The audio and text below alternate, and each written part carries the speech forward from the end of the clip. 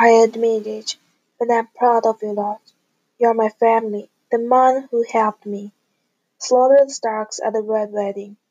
Yes, yes, cheer. Brave men all of you.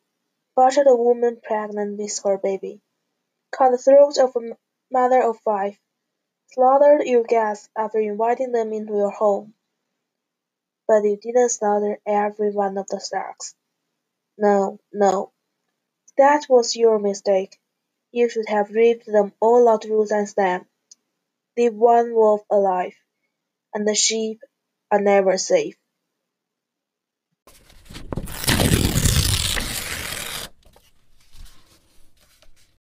When people ask you what happened here, tell them the North remembers. Tell them winter came for House Free.